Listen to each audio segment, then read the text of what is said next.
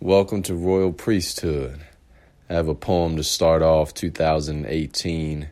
It's titled Pure, and it's an acronym, P-U-R-E, placed under realistic expectations. Greater is he that is within me than he who is in the world. But I just want to have everything in the world to my disposal.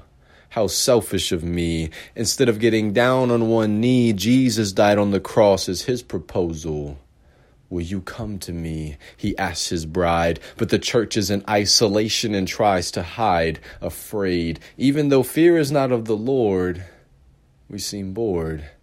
We're Christians and are completely satisfied with falling short of our mission.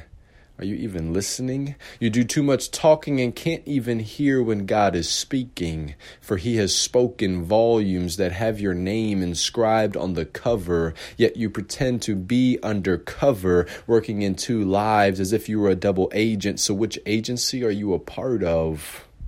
Are you a special agent for the G-O-D or the H-E-L? Because you seem to be engulfed by S-I-N as if you're under a spell. What the sin fire is doing is consuming you from the outside in. But you have been forgiven of your sin, so receive the Holy Spirit fire and be transformed from within.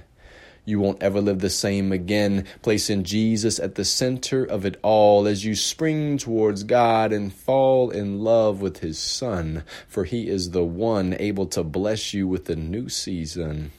He makes all things new, and that's including you receiving the God-ordained purpose for your life you must fulfill to the top, to the brim and overflowing. For my God is almighty, omnipresent, and all-knowing. So get going. Time to live life in a pure state. Choose the Lord today, for tomorrow might be too late.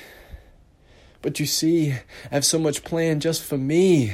I want to fulfill my dreams first, and then we can see. You keep postponing to tomorrow as if tomorrow is a guarantee, but there's so much more to your life than your own eyes can see.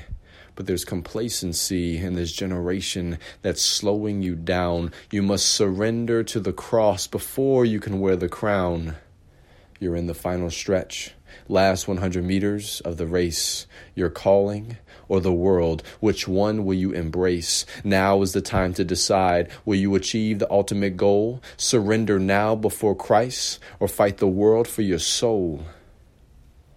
But you've been baptized in the name of Jesus. Receive the Holy Spirit. You're on fire for God, so hot we can all feel it. But why would God save you and then leave you here on earth? What is the true purpose of this wonderful new birth? You are still here because you have to accomplish a mission. For he saith, follow me, and I will make you fishers of men. We have a duty to explore and fish for souls high and low. We must be on fire for God rather than lukewarm or so-so. So, when you add the letters G-O plus D, it equals God. G-O represents the action that we partake in all nations. D represents disciples that will follow the Jesus denomination. So when we Christians go and make disciples of all nations, how much more of God will be present at every station? So let us rise to the occasion and live like we know God is our commander. We are his soldiers. We have a mission. Let's go!